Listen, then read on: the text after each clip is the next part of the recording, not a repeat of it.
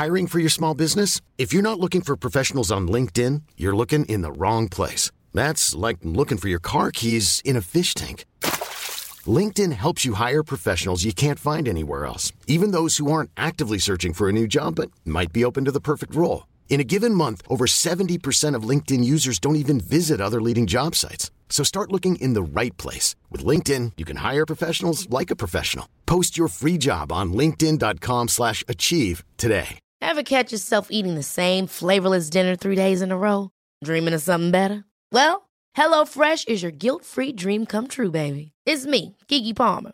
Let's wake up those taste buds with hot, juicy pecan-crusted chicken or garlic butter shrimp scampi. Hello Fresh. Stop dreaming of all the delicious possibilities and dig in at HelloFresh.com. Let's get this dinner party started.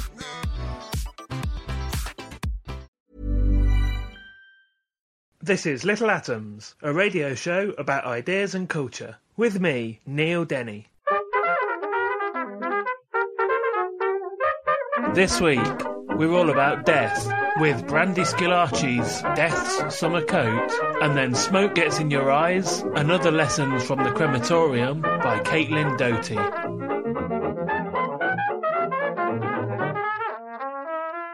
Dr. Brandy Schillaci writes about culture, the history of medicine, and the intersections of medicine and literature. She is Research Associate and Guest Curator for the Dittrich Medical History Centre and Managing Editor of the International Medical Anthropology Journal, Culture, Medicine and Psychiatry. She teaches for the SAGES Department at Case Western Reserve University in Cleveland and has lectured at the Centre for History of Science, Technology and Medicine at the University of Manchester, the University College of Dublin and the New York Academy of Medicine. And Brandy's first book, which we're going to be talking about today, is Death's Summer Coat, What the History of Death and Dying Can Tell Us About Life and Living. So, Brandy, thank you for talking to me today. Thank you. Happy to be here. I want to talk about, I guess, the why write this book question. So to sort of cover that, let's talk about the relationship we have with death, I guess, in the West at this particular point in history. Sure. So one of the things that I find really interesting is that we often can't get outside of our own heads to see what we're about.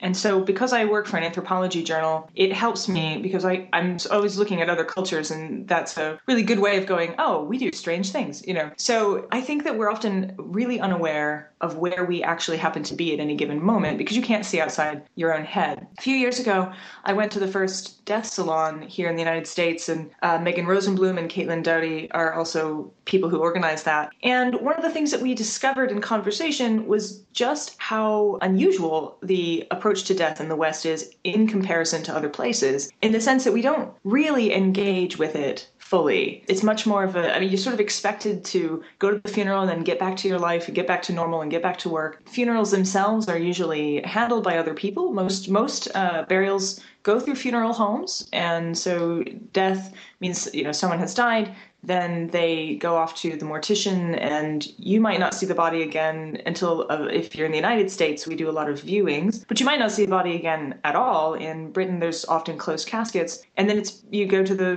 lowered into the ground, and then that's it. And you're sort of expected, I think, to just put that aside and move on. And that's not the way other people do it, and it's not even the way we used to do it. So I'm a historian, and I look at the past and I think, wow, it's really radically different than it was 50 years ago, 100 years ago, 150 years ago.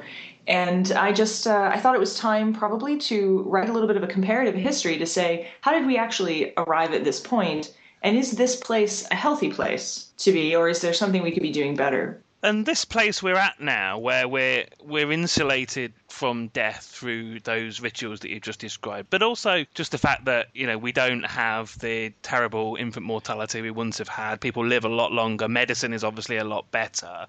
And of course, that is not the case in many other places around the world. And interestingly, you mentioned this idea of the death salon, and you talk in the book about somebody criticizing one of those somewhere online, saying, this is just a thing for cool, disaffected hipsters to go and hang around and talk at because they're insulated from this idea that you might just see a dead body in the gutter or something nowadays. Yeah, and you do get a lot of. I think that there's a big pushback against movements that are. I've heard it called the death positive movement in some literatures, But there is pushback because I think there's a sense in which people think if you're treating death like that, somehow you're not being somber enough, or you're not being serious, or having a whole conference about it is somehow, that's not the way you're supposed to do it. And you get a lot of that kind of, well, you're not doing it the way we always do it.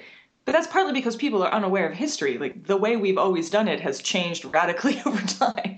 So we did get there was some commentary in the newspapers and things after the event, and there were some somewhat negative things that people had to say. And I think that's fascinating because I think that's part of the interesting cultural idea. That's part of the cultural relevance, right? Why do we need a book like this? Partly because there's so much hostility against talking openly about death outside of the understood avenues where that's supposed to go. So I think that's really interesting. I also think it's interesting that you have so many young people interested. So why are so many young people interested instead of, I don't know, I guess people assume that if you're young and healthy, you shouldn't be interested in death and dying.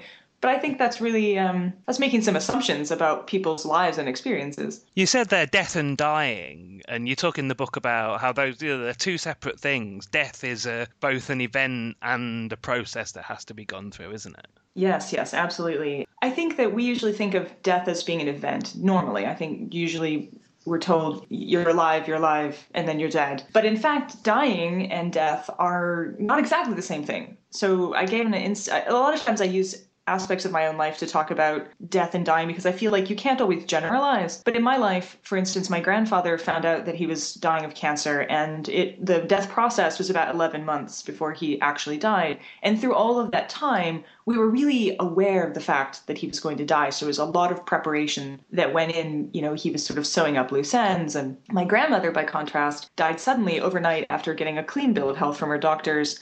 At one point, I actually suggested we not pay the doctor because I felt like we'd been lied to. But she died suddenly, and then all of the preparation happened afterwards. And I realized that it's always activity, whether you know someone's going to die and you're preparing for their dying, or whether they've died already and then you're preparing for your grief. This process and event, they both happen at the same time. And so you're really doing two things. You're thinking about death as like this moment when that person is no longer here, but you're dealing with that death both before and after they die. So it is definitely a process. And in both of those descriptions of your grandparents' deaths, there are different looks at what we would now consider to be a good death. And, well, that in itself seems like a contradiction in terms. Can there ever really be a good death? So let's talk about how that definition has changed over the years as well. Sure. Well, I think it has changed a lot. So originally, good death was something that meant you had prepared properly for death. And I mean, I'm talking quite a long time ago. You had, your lands were in order and the proper people were going to inherit, and you had prepared your soul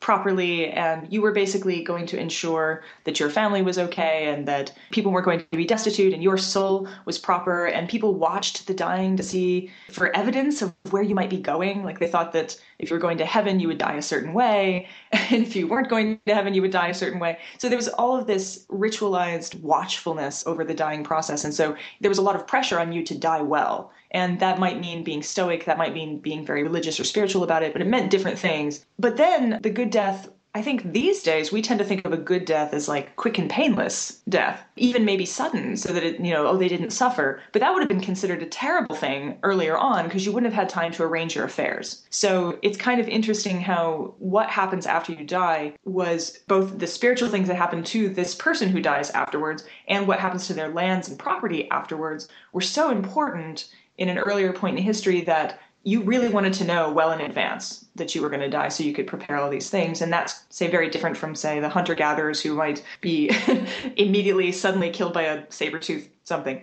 So, that changed. But now I feel like we're back to this idea. Usually, and I started to see this in the Victorian era with advances in medicine, you wanted to stop suffering. And so now I think when people say, oh, that was a good, I don't think people say good death, but when they're talking about it, it's like, oh, it was quick and painless and he didn't suffer. And so it was really not so bad. People like Caitlin Doughty, who wrote Smoke Gets in Your Eyes, she's actually kind of, I think, trying to sort of reclaiming this idea of the good death, and she runs the Order of the Good Death and can say more about that. But I think it's partly about reinterpreting and taking back some of our history. Yeah, because there's an idea that you could have a comfortable and painless death, in a hospital, in a hospital room with wires in you and everything. But in fact, there's sort of a backlash against that now as well, isn't there? In that people would much prefer to die in their own home surrounded by their relatives. Right, which is how we used to, that's basically how everybody used to go, and I think hospitals are really uncomfortable places to be if you've ever spent much time in one. And a friend of mine their mother has dementia, and she got ill and went into the hospital,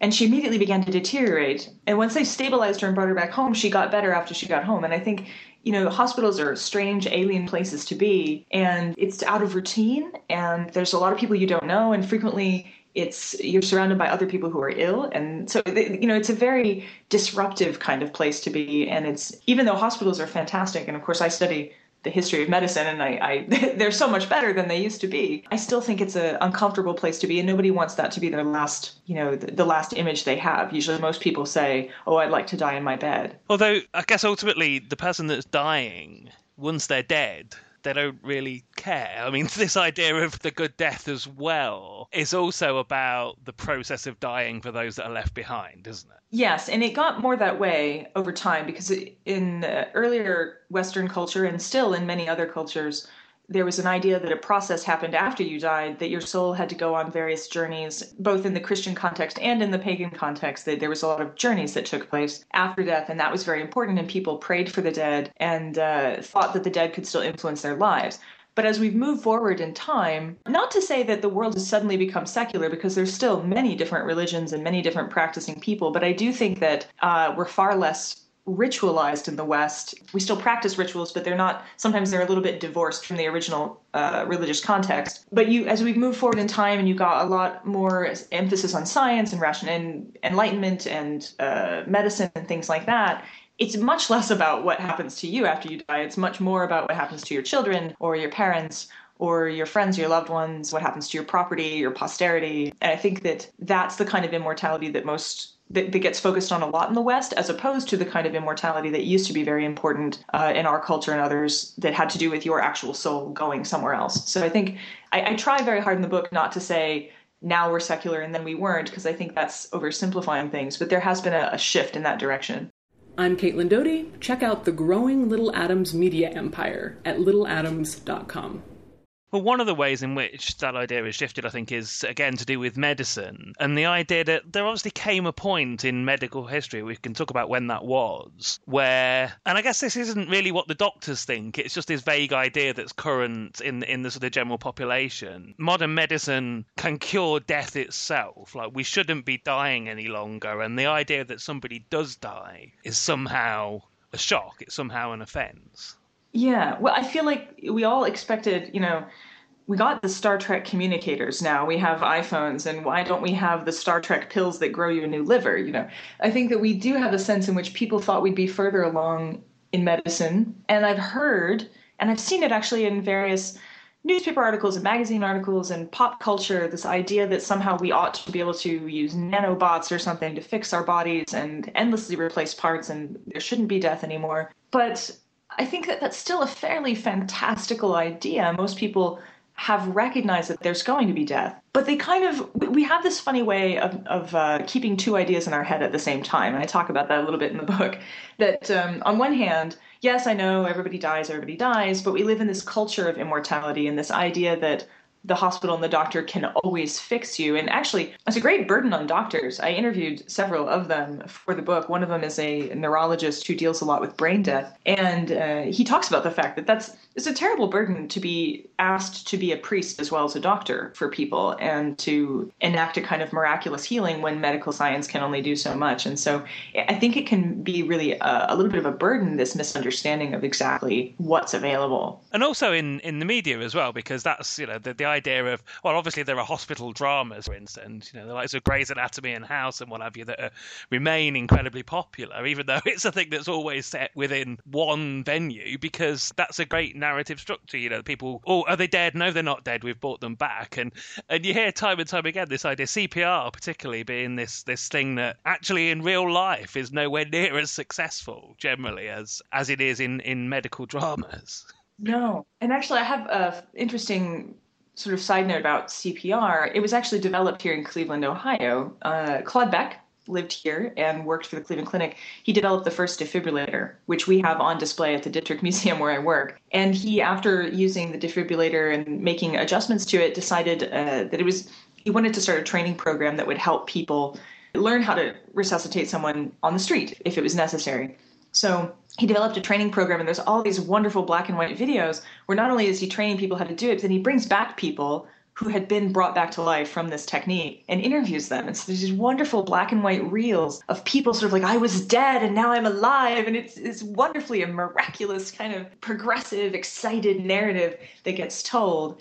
And I personally lost someone I was performing CPR on, so I know it doesn't always work. To finish up this part, I want to stay with medicine and look at the relationship of doctors to dying in a different way. In that, we've been talking so far about a person, a human being dying, and then once they're dead, they're no longer a person. They're a thing, a corpse, a body. And throughout the centuries, there's been like a sort of ongoing debate with doctors about anatomy, about the use of bodies, about how doctors learn how to treat human bodies by dissection and bodies, and that carries on right up to this day. So let's talk about the politics of anatomy, I guess. Sure. Well, it goes back a long way. I actually gave a talk on this at the New York Academy of Medicine, and then last week in Kentucky, I gave a similar kind of historical feature on it. Anatomy was more or less illegal for huge chunks of time. Like, you weren't allowed to dissect human bodies. So Galen, who was operating about 100 AD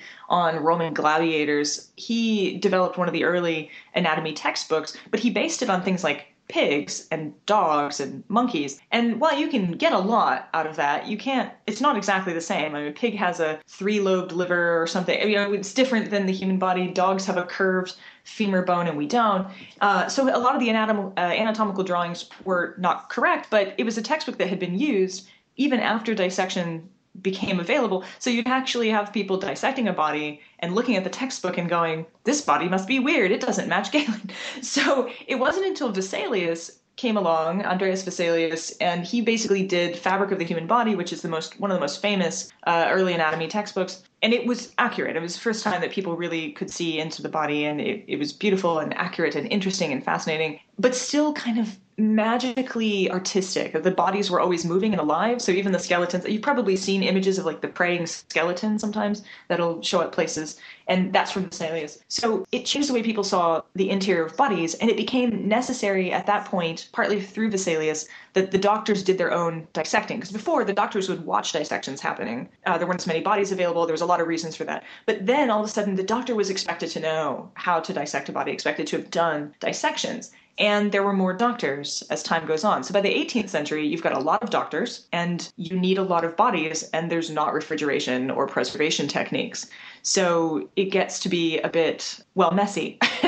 And so people start looking for bodies in places like in graves that belong to someone, and borrowing the bodies, taking them out of the graves, robbing the graves. They were called resurrection men. And then, either doing the dissections themselves, or they would sell bodies to medical students. This is very scandalous because people really felt that it was a great desecration, and people who were wealthy enough could afford big tombs and means of protecting the bodies, and poor people and minority groups were unable to protect their dead. So that meant most of anatomy was being done, like in the United States, a lot of it was done on black bodies, and in England, a lot of it was done on poor bodies. So there's this huge ethical dilemma about how it even gets started in the first place. And then you have even slightly murderous stories like the Burke and Hare murders, who they were selling bodies to, medical students, and then people weren't dying fast enough, so they helped them along, which would be murder. So all that is in the background history of dissection, and it's in people's imagination as well. And so let's bring that up to date. And there keeps going this argument about whether or not medical students need dissection as part of their training. Right. In fact, there are medical schools being built right now where the debate is, do we need a cadaver lab? They're expensive. Just the air circulation and ductwork alone is incredibly expensive because you're dealing with bodies and potential pathogens. And it's very price prohibitive for certain schools to update their equipment. And so people are saying, we have all of this technology now. We can do virtual dissections. There's a company called Syndaver that makes synthetic cadavers. you have many, many people are suggesting that we don't really need to do dissections anymore. Just show the body on a digital screen. And then you have people on the other side saying, but it's not a real body. It's not going to be the same as making your first cut as a doctor into the flesh of a body. And you're not actually giving them that experience. And so the debate rages on and people get very heated on both sides. And I sort of see both sides. I see on one hand, if you're not going to be an osteopath or something, if you're not going to actually be someone getting in and doing surgeries, you're just going to be a pediatrician or something. Maybe I can kind of see the argument for not dissecting a body. But I also see the other side, that actually opening a body for the first time with a knife by yourself is a hugely meaningful and sort of self-structuring event that happens for doctors. And so I try not to take sides in the debate, but it is really, really heated, and I don't think it's going to go away. And to elaborate a bit on that second point you made, there's an idea that just the very idea of dissecting a body is somehow a sort of rite of passage for a doctor into an elite, I guess, into a group of fellow doctors. Yes, and I've actually heard it used in exactly that way, that like this is a rite of passage and we are a special group of people that can do this. And that's obviously very troubling in its own way sometimes. But in a culture where we don't have certain kinds of rituals anymore, we've stepped away from certain kinds of rituals. It certainly doesn't mean that we don't still have them. And this is one, the opening of a body in a certain way, your first time, sort of. And there's even doctors at the Case Western University who write a paper called My First Cut, where they basically talk about the experience. And I think many people feel that that's how you make a doctor. Whether or not that's correct or not, that's a big part of constructing that identity. This is a healer. This healer must know the interior of a body. And it's still relatively a new idea because, as I said, up until before this alias, you probably weren't dissecting your own body, even if you were a doctor. And then even after that.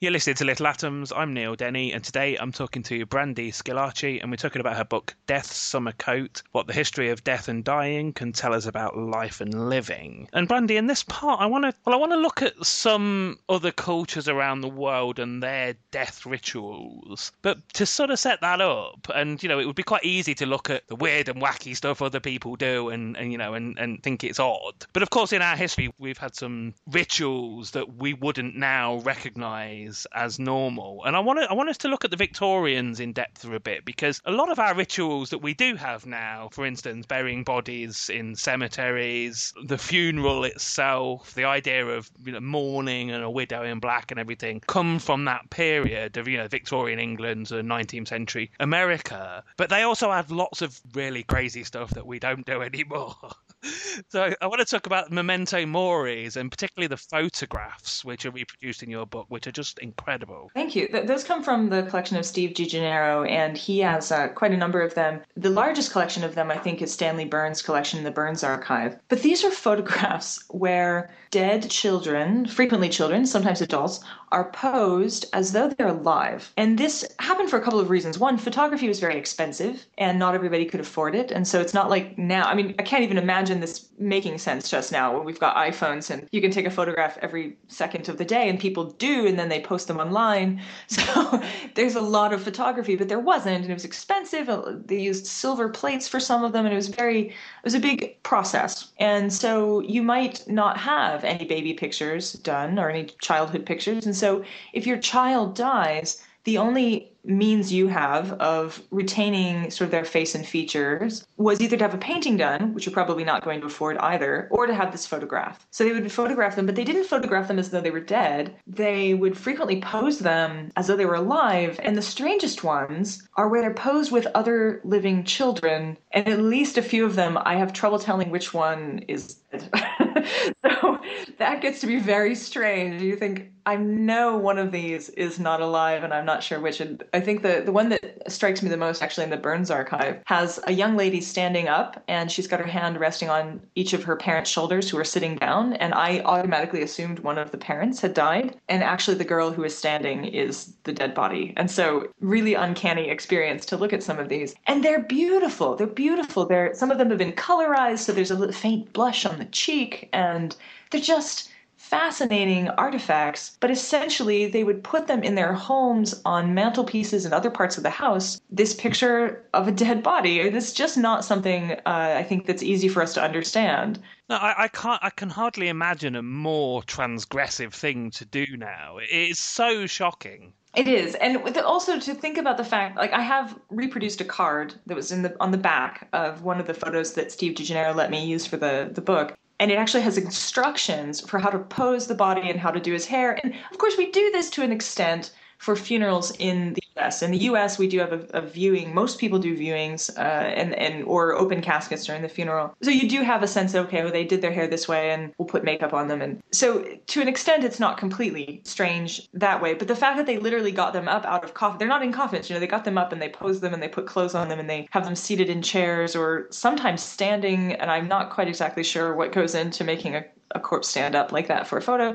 But it's fascinating. And that there was a set of twins, I think also, which was very distressing because you have these two little girls dressed exactly the same. One of them's alive and one of them is dead. And it has to make you wonder what it's like for the living twin to sit there next to a body that looks almost exactly like them but is dead. One of the other things the Victorians did that might strike us as a bit weird and wacky in the modern world, but actually is weirdly making a comeback, is the idea of death jewelry. Yes, beautiful stuff. And hair jewelry, particularly. They take the hair of the dead, weave it into remarkable patterns. It looks like lace. They would put it inside of brooches, or they would have it in rings, sometimes in necklaces or hairpins, other kinds of things. And then people would wear them. And it was a way of kind of wearing your mourning around with you. And on one hand, like I said, it's a very strange thing, and you wouldn't normally think that we would do that kind of thing today. But a lot of people buy the vintage jewelry. And on top of that, recently there's been a couple cases where people have taken the ashes of the deceased, mixed it with ink, and then had tattoos done, literally wearing the dead body on their skin in a way. And so I feel like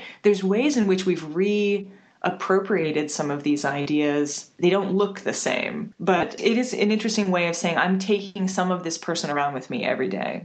I mentioned at the beginning of this section that a lot of the things that we would take for granted now, like just the funeral, the rituals that we go through in a funeral, the funeral parlour, even the idea that there is, somebody else now that looks after the body rather than it being in your home parlour, if indeed you still have a home parlour. These things come from that Victorian period, and they just seem so... It's difficult to imagine anything else, isn't it? The idea of a funeral ritual is a thing that seems very set in stone. And actually, over the years, there's been a backlash against that. The idea of a funeral industry, the death industry, controls the means by which we carry out the rituals at the end of life. So let's perhaps talk about that tension. Sure. It is true. I mean, one of the things that I think is interesting is how recent embalming as a practice is. And it became popular during the Civil War in the United States because you had a war taking place in the southern part of the United States where it's very warm, and bodies were being sent back to the north to be identified by their families, and people had to be able to recognize them when they got there. So embalming is one of those practices that people just take for granted, that of course you embalm a body, even though it's bad for the environment, and even though in many respects it's not really serving a purpose because you don't actually ultimately want to preserve the body because you're going to put it in the ground anyway. So it's kind of interesting that of course you just have that done. Nobody actually asks you if you go to the funeral parlor, and that's just how it happens. So I think that's interesting. The other one is, as you say, someone else basically takes control for you. You call the funeral director. It's a little bit different between the US and the UK, but not radically different. So when my grandmother passed, we called the funeral home director, who's also a mortician, and basically everything was taken care of from that point. And we really we didn't take the body to them. They came and got it. We didn't wash the body. We didn't dress the body. Someone else basically did all of that for us. And in the past, you always did that for your loved one. That was one of your last kindnesses to them in this life. So someone else takes that from us. And we don't think, it's not like we feel like we're being cheated or that they're stealing it. It's just become the new normal, and people just recognize that it is so. But you're pointing out there's been a bit of a backlash, and that's partly to do with the expense. It's very expensive. And if you don't have life insurance to cover those expenses, it can be a serious strain on a family. And most people don't realize that it's actually legal and permissible to do home funerals if you want to. You just have to go, you have to do some of the activities yourself. You have to apply for death certificate and things like that, register the death. And most people are just in the process of grief, are not interested in trying to figure all of that out. But it is true, and it does exist. The Natural Death Handbook, actually, in the UK, gives instructions for how to make that more easy to obtain. And then places in the US, like Elemental, sort of a natural death way of handling your loved one's final moments. And you can actually build your own rituals. You can be buried without a casket. There's all these things that are capable of, but most people don't know. I'm Eric Schlosser, and you're listening to Little Atoms, a radio show about ideas and culture. Let's spend some time talking about some of the ways that other cultures around the world have dealt with death rituals then. And I guess I want to talk about these in terms of what we can learn from them, how we can better deal with death ourselves by looking at some of these rituals. So the Tibetan sky burial. Yes. First when I encountered that, I think I was watching a documentary, and then I did quite a bit more research into it. But essentially, Tibet is way up there. It's on the roof of the world, and you're not going to bury people up there. It's permafrost. And there's not trees, really, so you're not going to burn people. Those are practical considerations. But in addition, the Tibetans have this idea that we ought to be part of the life cycle and that you shouldn't pollute the earth, but rather give back to the earth. And so when they lose a loved one, they ceremonially dissect the body and they feed the body to birds. And that sounds terrible. I think people in their minds, you can get all kinds of horrible ideas about what that would be like. It's actually a very clean and environmentally appropriate way of disposing a body up in the northern climes. And so the birds eat the body, and they feel that that way they're giving back, and that the life sort of carries on and nourishes another living being. And then you're also not polluting the ground. And so, and they do they chant and they pray for the body, and they pray for the soul beyond the body. The Tibetans have this concept of the Tibetan wheel of life, and so they also believe in reincarnation, or many of them do, Tibetan Buddhists. And so it's a rich understanding of cycles, I think. But if you just told somebody that you were going to take their loved one up on a hill and hack it up and feed it to birds, they would be horrified. I actually think this is, in the way you've described, a really nice green ritual. But there is some poor sod who has to chop the body up.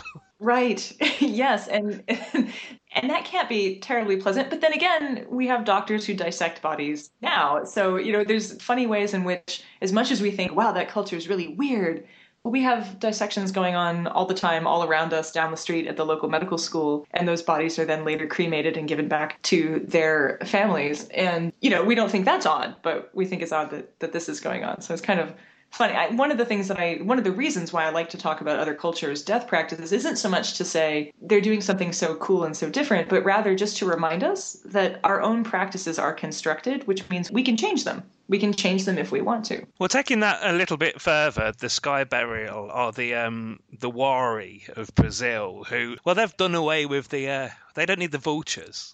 No, they don't.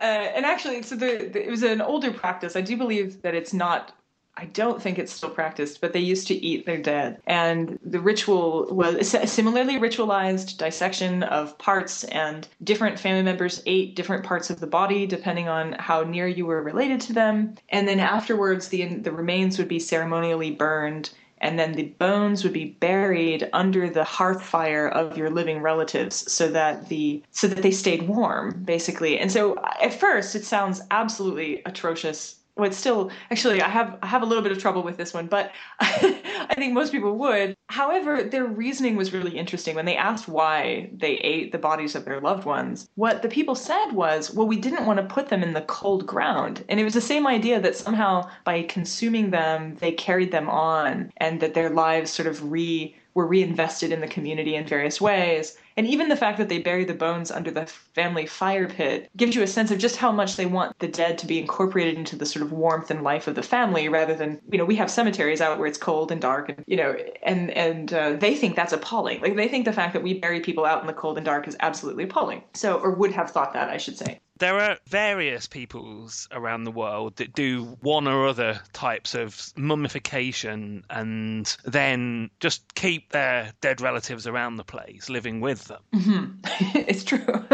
My favorite culture that I like to use as an example of that is the Turanians, and I reference them in the book as well. And partly it's because, I just said that we tend not to plan for death very effectively. We sort of have basic ideas, but, we spend a lot of time planning for weddings in this culture. And I know that because there's all those bride magazines. And if anybody's had a friend getting married, you'll know that there are rituals involved. It's a long and drawn out process. In the Turanian culture, you prepare for your funeral more than your wedding. And the funeral is a big deal. And it's going to be the last, most giant party you're ever going to throw. And they're not really considered fully and officially dead until after you've had the funeral. But if you die before your relatives have managed to collect enough funds to throw the appropriate sized funeral for your rank, then they can't really consider you dead yet. So they wrap the bodies, and they frequently keep them in their homes, which in this particular environment, if they kept them well wrapped, they ultimately sort of mummify over time. And apparently, and I'm getting most of this out of anthropologists' work, I should say, on the Wari and the Turanian cultures, and also Tibet. Anthropologists who've gone and seen these practices explain that the family members frequently ritually feed the dead. So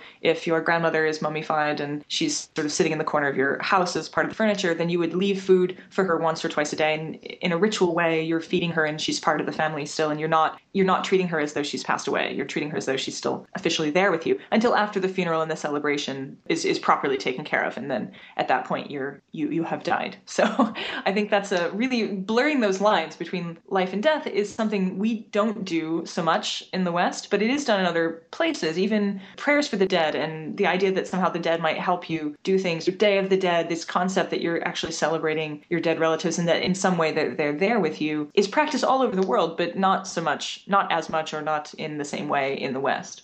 The last one of these I want to look at, which is in some respects perhaps the strangest or the scariest, is the Ilongot people of the Philippines, and they are so enraged and upset by the death of a loved one that they deal with this by going off or they used to. This again, it's not something that happens anymore, but would go off and behead some random person. And actually, what I want to talk about here is again, what we can learn from this practice is actually the experience of the anthropologists that were studying them, Renato and Michel Rosaldo, and what happened to them.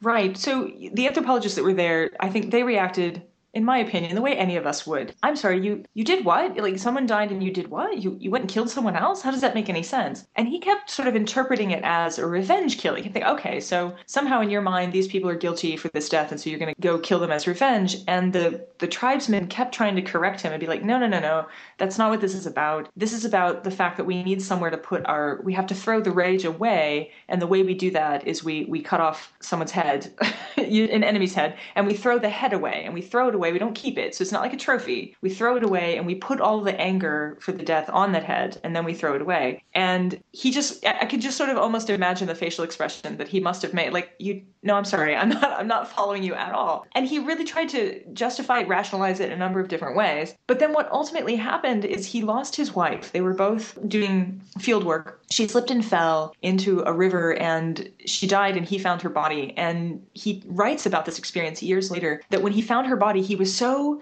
enraged. He was mad at her. He was mad at himself. He was mad at the world. He was so enraged. But of course, he doesn't have a ritual. He's not going to go cut someone's head off and throw it away, that he carried that rage around with him. And that's incredibly debilitating. I mean, have rage inside you that you can't fully process. It begins to just destroy you from the inside. And so what he began to sort of understand is that while we may not condone going and cutting someone's head off and throwing it away, they had ritualized a place to put the anger, and then a place for that anger to be thrown away, to be let go, basically. And we tend to, I think people don't realize that anger is a part of grief. People tend to go, oh, well, yes, you're sad. You're sad because someone has died, and that makes perfect sense. And we don't understand that rage is part of it, a completely irrational sense that you've been betrayed by this person's death, and that it isn't fair, and that you don't always know how to handle it, and that we don't always know how to diagnose what's actually going on in our anger. And so it does get put away. It does get put onto other things, usually onto other people. You snap at someone or you attack someone for something, or you're mean to your relatives. I mean, I think that's why so many fights, I hate to say this, but the only other place that I can think of where you get this many family members together with this many fights is at a wedding. But funerals, it happens, right? Fights break out, long-standing grievances. And it's probably not that they're actually angry at each other as much as they're just experiencing this kind of grief rage. Just one question to end off then. We talked earlier about this idea of, modern science, modern medicine being seen as a way to gain some form of immortality. And actually, modern science has given us a way to attain some type of immortality. I'm talking about social media, Facebook pages, the internet. What happens to our Facebook page when we die? That's a good question. And actually, I think this might even have changed again since I wrote the book, because Facebook and Twitter and these other social media places are starting to figure we have to have a means of handling this kind of thing. At the moment, or the last I checked, Facebook page, if you die and it can be proved that you die, they freeze your page, but they don't necessarily delete it. So unless you have a family member that you've given the authority to delete the page just stays active. It's a strange kind of frozen memorial to whoever it is that has passed away. And so I had quoted in the book that I wrote a story about a woman who her friend had committed suicide, I think, or overdose. I forget a little bit, and her page was still active. And so she still gets reminders, because the pages can sometimes still send you reminders at birthdays and anniversaries and things like that. And she feels haunted by this page where you see this person who looks like they're alive. It's a Facebook page. You see the last thing that they posted, but they're gone. And that, I think, can be, some people have suggested it's a good way of grieving, a good kind of memorial. I'm Sandra, and I'm just the professional your small business was looking for. But you didn't hire me because you didn't use LinkedIn Jobs. LinkedIn has professionals you can't find anywhere else, including those who aren't actively looking for a new job, but might be open to the perfect role, like me. In a given month, over 70% of LinkedIn users don't visit other leading job sites. So if you're not looking on LinkedIn, you'll miss out on great candidates like Sandra. Start hiring professionals like a professional. Post your free job on linkedin.com/achieve today. Ever catch yourself eating the same flavorless dinner 3 days in a row? Dreaming of something better? Well, HelloFresh is your guilt-free dream come true, baby. It's me, Keke Palmer. Let's wake up those taste buds with hot, juicy pecan-crusted chicken or garlic butter shrimp scampi. Hello Fresh. Stop dreaming of all the delicious possibilities and dig in at HelloFresh.com. Let's get this dinner party started. Hey there, it's Michelle Norris. I'm host of a podcast called Your Mama's Kitchen. When I travel, I'm usually looking for a way to find a taste of home when I'm not at home. And one of the things I love to do when I am at home is entertain. And Airbnb allows me to do that. When I was in California recently, I rented a house that had a great kitchen. And when we were sitting around the table, we were all thinking, we're in someone else's house. Someone could be in all of our homes as well. If you have a home, but you're not always at home, you have an Airbnb. Your home might be worth more than you think. Find out how much at airbnb.com/host. Other people have suggested it's like being haunted by what you've left behind. And there are, in fact, companies now that you can pay a fee to that will go around sort of collect up and delete and get rid of your various ephemeral selves online. But I don't think you can ever fully get rid of them. I mean, one of the fascinating things is, Google yourself sometime. I have my students do this every now and again. And you find aspects, bits and pieces of yourself that someone else has posted or some other photograph that you forgot existed. I don't think that can go away. I think years and years after someone's gone, you're still going to have these things. And that used to only happen if you were a celebrity. And so now suddenly this happens and you're not a celebrity. You're John, Jill, someone from working at the post office, and then you die. And then the next thing you know, there's this kind of strange immortality that follows you around. I've been talking to Brandi Schillaci. We've been talking about her book, Death's Summer Coat, what the history of death and dying can tell us about life and living. It's out now in the UK from Elliott and Thompson Books. So, Brandi, thank you very much for taking the time to tell me about it. Well, thank you. And I just want to end by saying that, I think all of us can probably learn something by looking at the history of both the way we used to live and also the way that we used to die, and probably take some comfort in that we can change those rituals if we really want to.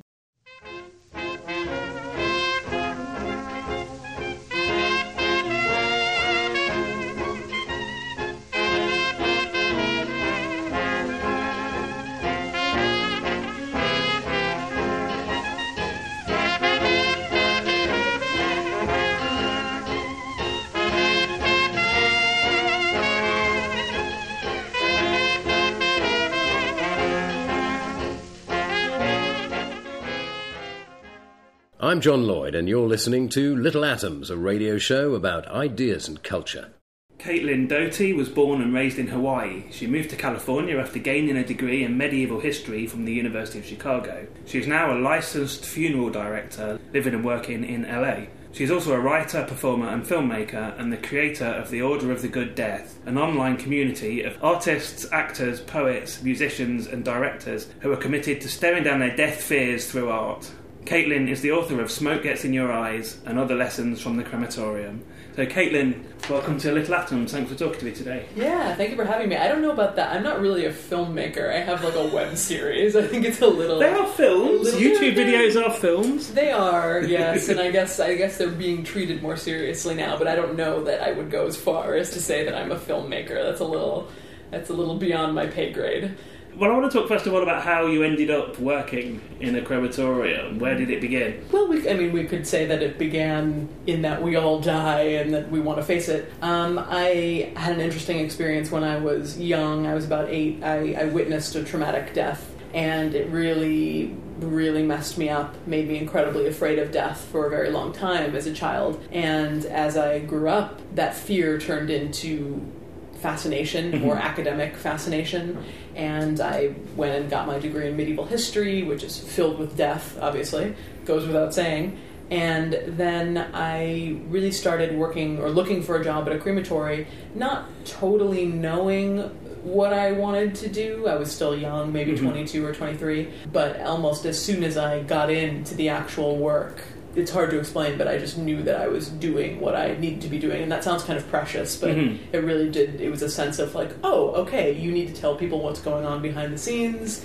You need to do this work. And so let's talk about what the early days were like when you first started working there. What were the most surprising things? Well, first of all, what was surprising is that I was pretty much there alone most days. I had a boss, and he was keeping a sharp eye on me, but I wasn't working with families much. I would arrange cremations with the families, but they weren't there for the cremation. It was just me there. And that struck me as a little strange, because I always imagined, I hadn't been to many funerals, but I always imagined funerals to be big group events and rituals, and that wasn't really the case here. And it was so surprising when we would do, for instance, a witness cremation, where a huge Chinese family or a huge Buddhist family would come in and be a part of the cremation and watch the body be loaded in and push the button to start the whole process. And that really only happened once a week, once every couple of weeks, given that we cremated 7 people a day or something, was very shocking to me. And then also, I guess, just how interesting everyone was, how interesting the dead bodies were, how interesting their stories were, how interesting the families were. And, I mean, you mentioned the idea of, you'd be surprised that there wasn't always people there, or often people there. I think there's always going to be differences in sort of death rituals in the UK and the US, and I've been to a number of cremations, and there will normally be, a service, and then the coffin goes through a curtain, goes along a conveyor belt, and who knows what happens then behind the scenes. Well, we're going to talk about what happens behind the scenes, of course, but there's a service that's there for that to then happen normally. But my understanding is that you don't see the dead body. No. It's all we don't have. Yeah, we don't tend to have viewings in the same way as they're standard in the US. But what I was going to say was, you can even, to the extent that in the US and the crematorium that you were working at, you can be so removed from it that you can order a cremation on the internet and have the remains sent to you in the post. Yeah, absolutely, and that's the dystopian future that's right around the corner. And I don't see that, unless there's a real pushback on it, I don't see that changing anytime soon, because Amazon Prime is great. I love it. I don't want to have to go to the store, and you don't want to have to do hard things and have hard interactions. And it's a hard interaction to go face the fact that someone you love is dead. And if you can just type in some stuff online and have it delivered, that's easier. Whether that's better, I would argue no. I would argue that that's something that is human and you have to face, and that we shouldn't be putting down through the post. We're going to get drones with little urns. Yeah, death drones. They come pluck the body up and then deposit the ashes back at the end. Careful what you say. It's possible. Let's talk about that behind the curtain then. So what's a crematorium? What does it look like? What does it sound like? And obviously, what does it smell like? Obviously, what does it smell like? Well, it's pretty industrial. It's a pretty industrial environment. A lot of metal, a lot of concrete. There's really, at least the ones I've worked in, really a roar that when you turn we call them retorts on the big cremation machines on, a roar just fills the room.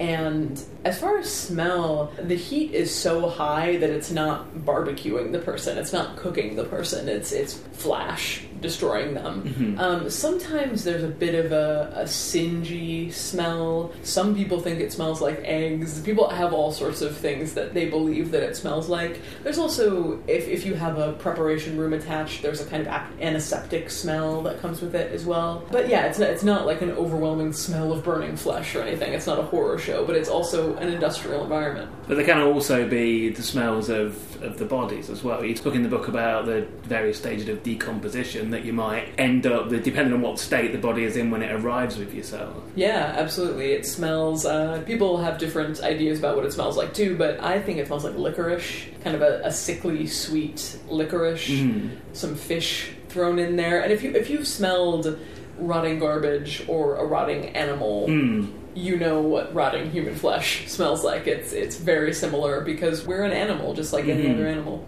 Where are these bodies coming from generally? Well, since I've worked in both San Francisco, Oakland area and the Los Angeles area, and since mostly lower cost cremation, not bare minimum cremation, but lower cost cremation, a lot of the bodies, it attracts pretty much everyone. Really, really high-income people tend to do something a little more elaborate. But there's also, with cremation, there's a sense of, okay, I can't afford it, I have to get the cheapest thing, but there's also an enlightened people, a lot of people, boomers, even if they're wealthy, they feel like it's a more enlightened choice to make. So you really get people of all stripes coming through that door. Not walking, rolling in, but coming through the door. And cremation itself it's not as popular in America as a burial is it? No, we're reaching, they say that in the next, couple of years it'll be 50%. So I think we're a bit ahead of that. Yeah, about 70% in the UK. So definitely not quite as popular, but it's going there and it's showing no signs of stopping. It's probably not that's not gonna stop the upward trend anytime soon. What do you think is driving that? I mean, obviously here there's like issues of space and stuff, which is not really as much of an issue in the States. They talk about that in the States all the time, and it's like, have you ever flown over the States? Like, trust me, we have room. And also, if people cared about burial spaces, we would have more burial spaces. We would say, don't build that Walmart, don't build that Chipotle, put it in another cemetery. But cremation really started gaining popularity in the 60s in the US, and prior to that it was pagan, and it was something that you didn't do, or you were lower class, or it wasn't for everyone. And it really came with both Jessica Mitford, who was an English woman. We know who she is. And she came and she said the non-Nazi one. Yeah. The communist who lived in Oakland, actually, and the first crematory that I worked with actually cremated her body, interestingly enough, fun fact. And she came in and said everything is far too expensive, funeral directors are hucksters who are taking you for all your money, and at the same time the Pope made it okay for Catholics to be cremated. So it was this perfect storm. But even then people wanted cremation, but they weren't actually getting it, and it took about another 20 years. AIDS in the 80s was a big influence towards making cremation more acceptable. And then even more recent years, the recession, and there's just been a cultural narrative that's been built up of cremation is the right thing to do, it's the less expensive thing to do, it's the more enlightened thing to do, and so people parrot that a little bit. They, without even thinking, they say, well, of course I'm going to be cremated because this and this and this, and that's really where we've gone as a deaf culture, and it's interesting to see it, to watch it evolve historically. I'm Rachel Cook. You're listening to Resonance FM, and this is Little Atoms, a radio show about ideas and culture. So talk us through a typical, if there is such a thing, cremation. What happened? Sure. So you would have the body, and the machine, which is a brick-lined machine, heats up to about 1,800 degrees Fahrenheit. No, Celsius, something Celsius, and hot Celsius, very hot Celsius, and the body goes in, and it's usually it can be either in the wooden coffin casket, or it can just be in a cardboard box. Mm-hmm. It has to be in something. I actually prefer the cardboard box because it burns up immediately, and it's just the body left with the flames. And so the machine goes on, flames generally shoot down from the roof and the sides and incinerate the body. Everything, any clothes and hair and skin go up very quickly. Usually anything organic burns off during the process. Mm-hmm. About halfway through, you open it up and you move the body, usually with a long pole, and move it forward to get different parts of your internal organs burned. And at the end, what you're left with is inorganic bone fragments. Mm-hmm. And you sweep all those guys out, and you remove any metal, like a hip or knee implant that was in the body, take the ashes over, and that aren't actually ashes, that are more chunks of bone, very brittle, and then you put them in what's called a cremulator, and you whir them up in about 20 seconds, and then what you're left with is what we think of as ashes or cremated remains. And, I mean, the other thing that's a lot more popular in America than it is in the UK is embalming of the bodies as well. So talk us through that process in the book. There's generally somebody else that comes in and does the embalming in the crematorium that you originally work at. What do they do? Why is it done, and how does it work? Well, it's done. The reason it's done dates back to the Civil War, and it was a thing that evolved because the Northern soldiers were going down to the South to fight, and they were dying on the Southern battlefields, which are very hot. The bodies were rotting very quickly, and the families wanted these bodies brought back up to the North. And so these embalmers, new embalmers who were originally almost like ambulance chasers, because they were going from battlefield to battlefield, setting up their tents, taking unclaimed dead, embalming them and propping them up outside like advertisement, like, come on down to the best embalmer in town. And for a while that made sense because you were trying to transport bodies over great distances.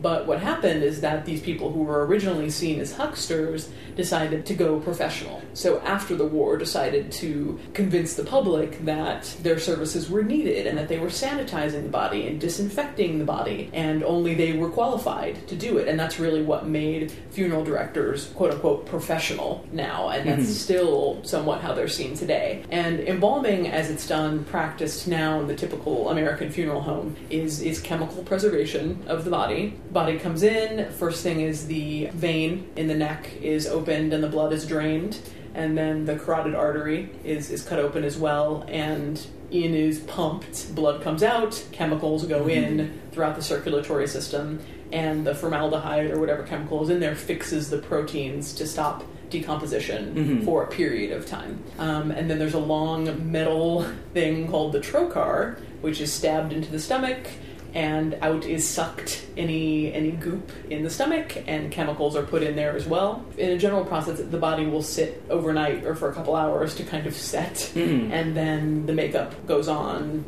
They're dressed in a suit and wheeled out to be presented to the family. And again, much more common in America is this idea of the family coming and viewing the... Right. I was going to say the corpse. I mean, what do we call it at this point? I call it the corpse. I call it the corpse, yeah. And that's, I love the word corpse. I think it's a beautiful word. It even sounds lovely. And that's the technical word for it. And we don't really, we say, the dead or the loved one.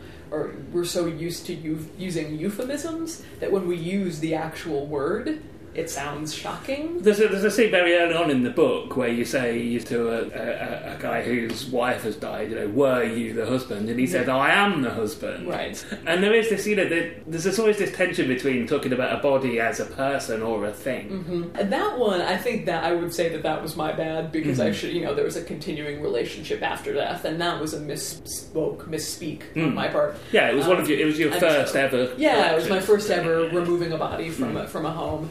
But as far as calling, and I guess still, even though I completely agree with not using euphemisms, at the same time, if I'm working with a family, I'm going to say, I'm going to call them by their name. I'm going to say, Mr. Johnson, what would he have liked? What would your husband have liked? I'm not going to say, like, what do we want to do with the corpse? Or, I'm probably not going to use those words so harshly just because it's going to sound grating, even though they're the actual correct terminology. But corpse, I love the word corpse. You mentioned not wanting to use euphemisms, and really one of the themes of this book is this idea that in the West particularly we've become insulated from death and we're afraid of it because it's not a part of our life anymore. But even within that there are levels to which death is insulated from us, and there's an incredible chapter in this book about what we do with dead babies, basically. So what happens to babies? Sure. Tell us about the dead babies. All manner of things happen to dead babies, but in the two main hospitals in Berkeley and Oakland, we had a contract with where we came and picked up the babies who had been born stillborn or had been born or died shortly after birth, and the hospital would offer their families a free cremation. Which I guess is kind of nice, but also like, sorry, your baby's dead, here's the cremation. And we would pick them up and bring them to our facility, and I would cremate sometimes 4 or 5 of them in an afternoon because they burned so quickly, they cremated so quickly, and they're so small. And so it would really only take about 15 minutes for the whole cremation to take place, and I'd sweep out their little tiny bones, and I had to actually grind them by hand because the big machine that we used didn't work. And, sometimes families wouldn't pick them up. We would offer, of course, here we are, we sell mini urns, and we sell the teddy bears or whatever you want to keep the ashes in, or just what it comes in, the plastic container. But some people just didn't want them, which is almost understandable. Maybe you don't want to acknowledge that this was a life, or that makes you uncomfortable. But it is sad to see the people who really did want these babies, and what a tragic thing to happen. And the other thing that I think most people would not really think about, but obviously has to be dealt with, is just body parts and things. I mean, there's a great scene where you basically get a head in a box. Yeah, 2 heads in a box. 2 heads in a box. Yeah, that was, other heads in the box, but the 2 heads was the first. We also had another contract with, and that's kind of what made this first place I worked so fascinating, because we had all of these different contracts with different, and right before I started, they had the contract with the homeless and indigent den of Alameda County, and I'm glad I missed that part, because that's a lot of additional bodies, but a lot of additional work. But we also had a contract with a body donation company, the Scientific Body Donation Company, and they would send us parts of people, heads, torsos, legs, whatever it was, and we would cremate those individually and usually scatter them at sea, because I guess that's what they wanted, the family wanted. Yeah, and I've been doing a lot of research recently for a piece on body donation, and the history of body donation is so strange. In the UK, you don't have private donation companies. You can donate to a medical school the same way you can donate to a medical school in the US, but in the US you can also almost sell your body to a body broker, and there are strange laws because you're not actually allowed to, no one's allowed to accept money for a body. You can't trade in organs and bodies, that's totally illegal. But if you're a company, you can pay for all of a person's funeral arrangements. So you can take the body so they don't have to pay for the funeral arrangements, and then if they've donated, quote unquote, that body to you, you can take it and sell it for parts, basically, to different kinds of research. So you're almost the middleman in this, and it's a for-profit. Some are non-profit, some are for-profit corporations.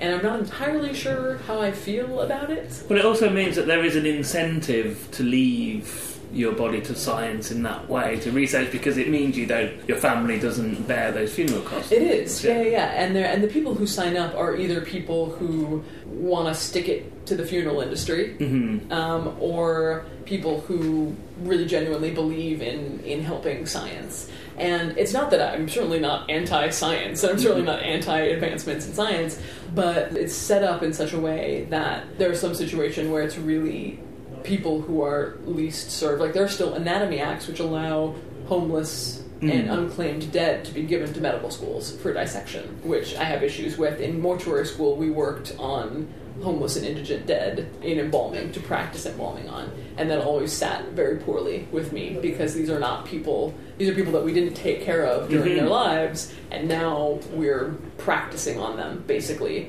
in their death, and that doesn't sit well with me. But that's a personal opinion of mine, and however, I'm not discouraging scientific donation, certainly not discouraging organ donation by any stretch of the imagination, but it's interesting, and I'm still kind of grappling with how I feel about that.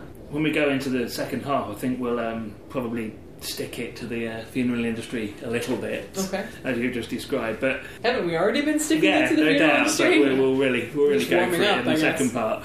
But just to finish this off, I mean, you end up leaving the first crematorium that you work at in San Francisco to go to mortuary school in LA. So I wanted to talk about that sort of widening out of your experience to learn more about the death industry before we talk about the death industry in the second part.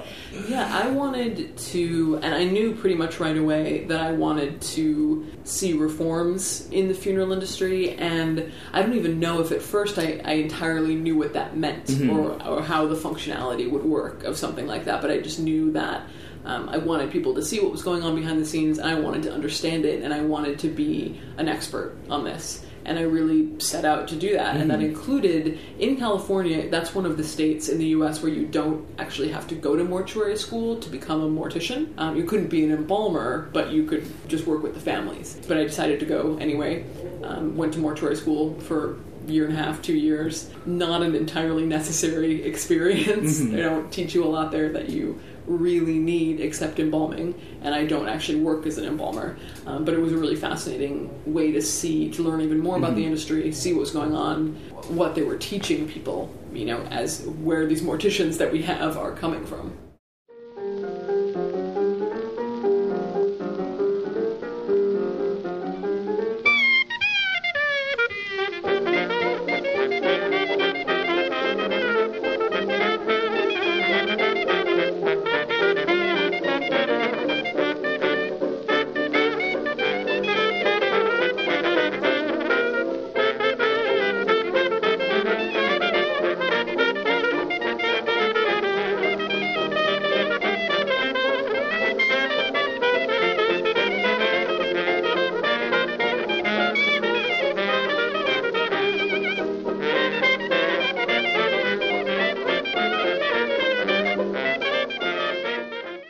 You're listening to Little Atoms. I'm Neil Denny. Today I'm talking to Caitlin Doty, and we're talking about her book Smoke Gets in Your Eyes and Other Lessons from the Crematorium. And I mentioned, Caitlin, that I wanted to talk about the death industry.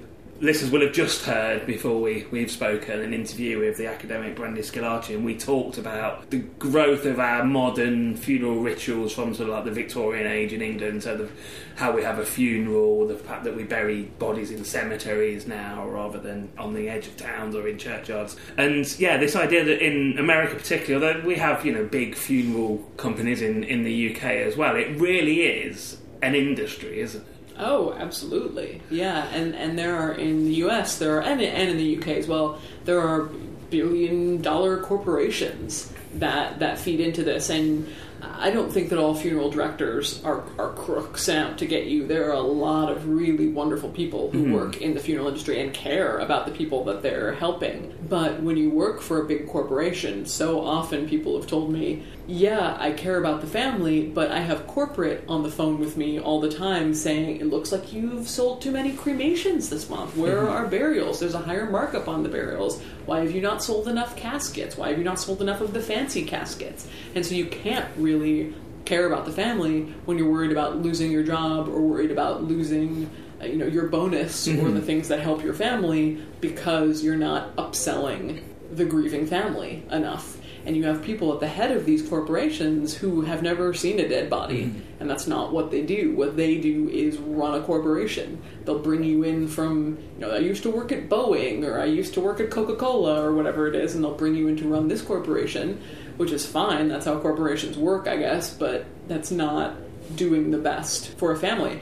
And what they've done, and what they did in the US, it's slowed down a little now, but really the big push initially was to be a corporation that came into every small town and bought up the funeral home, and say it was called, Ma and Pa O'Malley's Funeral Home. It would remain Ma and Pa O'Malley's Funeral Home, but it would have Dignity Memorial, for example, underneath it. And they would come in and they would replace everything with their corporate structure and pricing, etc., but leave the name on so the town would still think it was the local community funeral home. Mm-hmm. And again, one of the themes of the book is really that we've gone away from the idea of the family themselves being intimately involved with looking after the dead body, washing the body, preparing the body, and being involved with the entire process through the idea of small mom-and-pop funeral homes to this idea of big corporations. So why have we gone down that route? I mean, there's obviously, we've talked again a bit in the first part about us being in the modern world divorced from the idea of death to a great extent, both through just general hygiene reasons, I guess, in lots of ways, but through the medical industry, through medical science as well, making us live longer, so we think that we're further and further away from the idea of death. But is it that, or is it just an incredibly profitable business? I mean, why have big corporations got into it? Sure, it's both. It's not like the funeral industry came in and took over and the public had no choice. It really was a dance between the funeral industry and the public.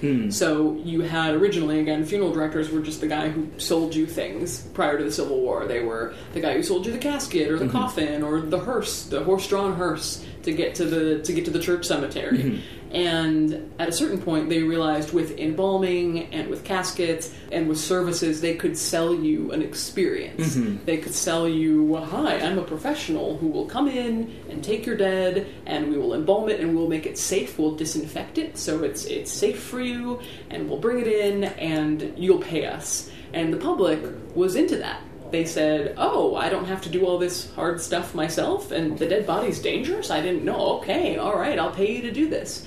And that developed over time, and then when there's anything that's an industry, corporations are going to come into it. So a corporation was just a natural response to what was already an industry, a full-fledged industry, by the time the corporations started.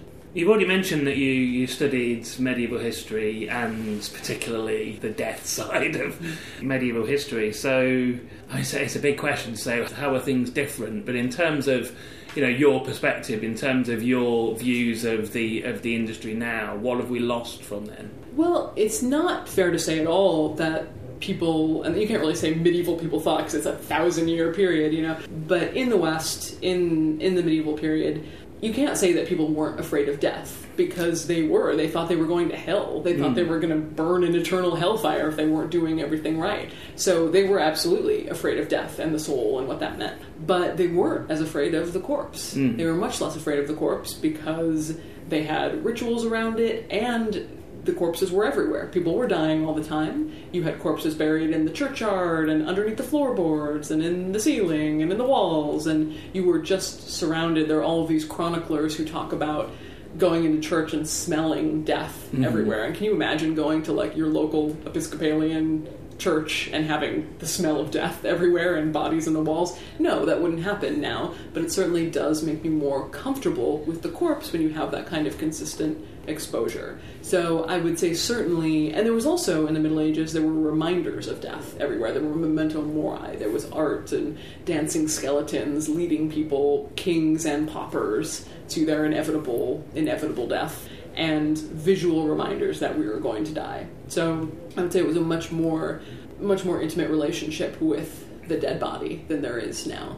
And now, as we're increasingly secular, what's really interesting is that we don't necessarily fear hellfire and damnation anymore, but we're really afraid of the dead body and interaction with the dead body, but that can be overcome. And what would a society look like that was both secular and really comfortable with the dead body? If we could combine those two things, wouldn't that be a slightly more ideal relationship with death and do away with a lot of the fear? Well, you're still going to fear death. You're never not going to fear death, but it might help. It's easy to think often that there's no other way. So when we look at the other big things that happen to us throughout life, if we're going to have a baby, you know about it in advance. There's time to there's time to plan. When people get married, they can spend years planning for this important ritual. But even when people know, 6 months in advance, that they're probably going to die. I mean, never mind people who die suddenly. We don't plan funerals, and therefore, the fact that suddenly, oh God, we've got a week to arrange a funeral is a reason why the funeral industry is there. It's useful. It takes all that away from you. So let's get on to talking about what other ways could there be? How else could we do it? And so few people, medical science has gotten so good that it's incredibly rare to have a sudden death these days. I can't even, when I'm trying to think, I don't know the exact statistic, but I'm trying to think of how many people I worked on a day-to-day basis who had died in a sudden and tragic way, and they were so young.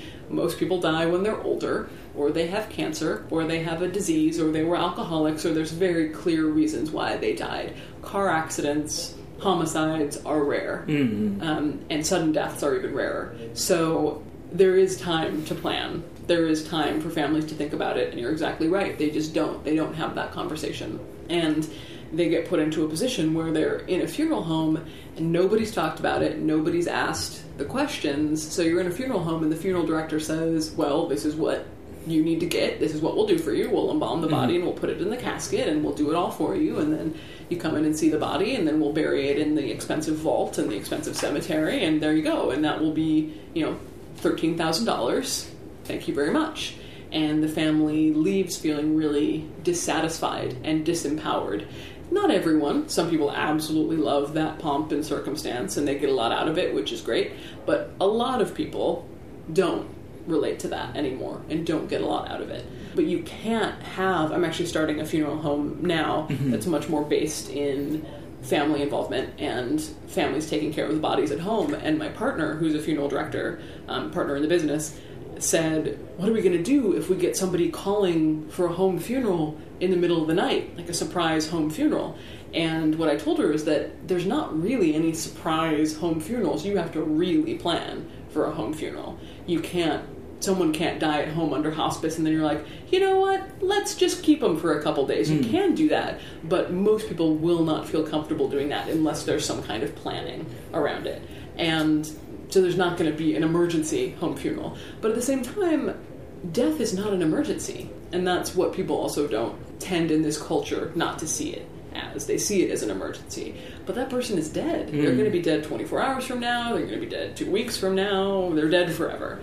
And you don't need to spring into action. And the way that the industry is set up, if you call a funeral home, even if you call the coroners, if you call the police, they have this sense of spring into action. Like, oh, we got to call the funeral home right now.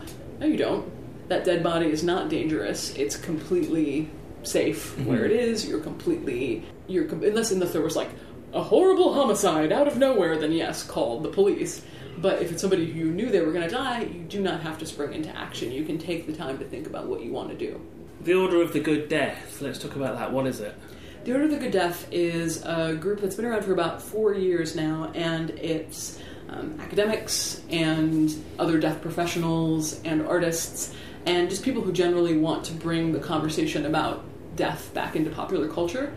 And we now have something called Death Salon, which is public events where people come in and all of the people who are doing this work share what we're doing, and we have art exhibits and we have vendors, and it's just a time to come in and feel okay about indulging in your morbid interests. The very idea of a good death, this is something, it keeps changing depending on, where we are, around the world or in time. Particularly, the idea of what constitutes a good death is always changing. Absolutely, and that's why you have to do it for yourself at this point. You have to decide for yourself, do some soul searching, and figure out what a good death means to you. Is it being totally aware until the very end? Is it being surrounded by your friends and family? Is it having complete control? Is it having no control? Is it a cremation? Is it a burial? What are all the components for you of a good death? And nobody can tell you what those are. It really is a personal and family decision, but an exercise that's really worth doing. What about yourself? So we talked at the beginning about how, reasons for why you might have gone to work in a crematorium in the first place. This book is really fascinating. It's often very funny, But there is obviously also trauma in there as well. You talk about the traumatic incident of seeing a young girl killed. She wasn't even definitely killed, was she? Was she killed? Well, yeah, that's what I don't know. You don't know, and Yeah. that's the part that was even worse for me, because if I had, had gone to her funeral or seen her body, not that they would let some random girl from the mall come to the funeral, I don't know, maybe they would have, but it would have so helped me to have seen her body and to have that kind of ending. But to see something so violent and so horrifying, and to assume that she couldn't have survived, but they swept her away and I never saw it, that was almost a more difficult, open-ended thing than any kind of closure would have been. So what I was going to ask was, how has working with death changed your perspective? Absolutely, to heal things like that, to heal the idea that death is something that is happening to me or to any of us, that death is going after any of us intentionally. And a problem with a lot of people when they experience a death is that they're so uncomfortable with their own deaths that they can't really even concentrate on the loss. They want to be thinking about their dad or their friend who committed suicide or whatever it is, but they're so caught up in, what does this mean? Does this mean I'm going to die? I have to deal with this now. What does death mean? Is it coming for me? Well, yeah, but if you do that work in advance, the people of mine that I know who have died since I've really started doing this work, their deaths have been easier in a way, and I've been more focused on the actual loss of the relationship and mourning than I have, because, I know I'm going to die already, and I understand that, and I understand how death works, and the horror is taken off of it for me, and it's still incredibly sad, but it is easier. Just to finish off, one final question. There's an idea in this book that being more familiar with death in our day-to-day lives, being sort of surrounded by death rather than insulated from death, would just make the world a better place. Would a lot of the troubles of the world might come from the fact that we're not so familiar with death. Let's talk about what you mean by that and how the world could be a better place. It's just the death-accepting utopia that I'm slowly building. Well, there's so much of a denial that death is where our troubles come from. Religion and wars and politics and all of these things stem from knowledge of death. And if we really accept that, we can start looking to death as the center point of everything. We can also start looking at ourselves as animals and part of an organic system that works in this world. And we're destroying this world. We're destroying this environment. We're destroying each other. And it's all from a fear of death and a lack of acceptance of us as mortal, fleshy, prone to decay creatures. And more of an acceptance of that, I think, would just make us all around better, more self-aware people. I've been talking to Caitlin Doty. We've been talking about her book Smoke Gets in Your Eyes and other lessons from the crematorium. So Caitlin, thank you very much for coming in and telling me about it. Yeah, thank you for having me. You've been listening to Little Atoms, a radio show about ideas and culture. This episode of Little Atoms was produced and presented by Neil Denny and was broadcast on Resonance 104.4 FM. The show is supported by 89UP and hosted by Positive Internet. You can follow the show on Twitter at Little Atoms. You can find old interviews, new journalism and more on our relaunched website, littleatoms.com. Thanks for listening.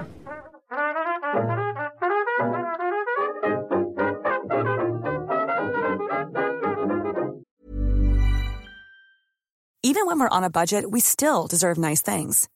Quince is a place to scoop up stunning high-end goods for 50 to 80% less than similar brands. They have buttery soft cashmere sweaters starting at $50, luxurious Italian leather bags, and so much more. Plus, Quince only works with factories that use safe, ethical, and responsible manufacturing. Get the high-end goods you'll love without the high price tag with Quince. Go to quince.com/style for free shipping and 365-day returns. Ever catch yourself eating the same flavorless dinner 3 days in a row? Dreaming of something better? Well, HelloFresh is your guilt-free dream come true, baby. It's me, Keke Palmer. Let's wake up those taste buds with hot, juicy pecan-crusted chicken or garlic butter shrimp scampi. Hello Fresh. Stop dreaming of all the delicious possibilities and dig in at HelloFresh.com. Let's get this dinner party started.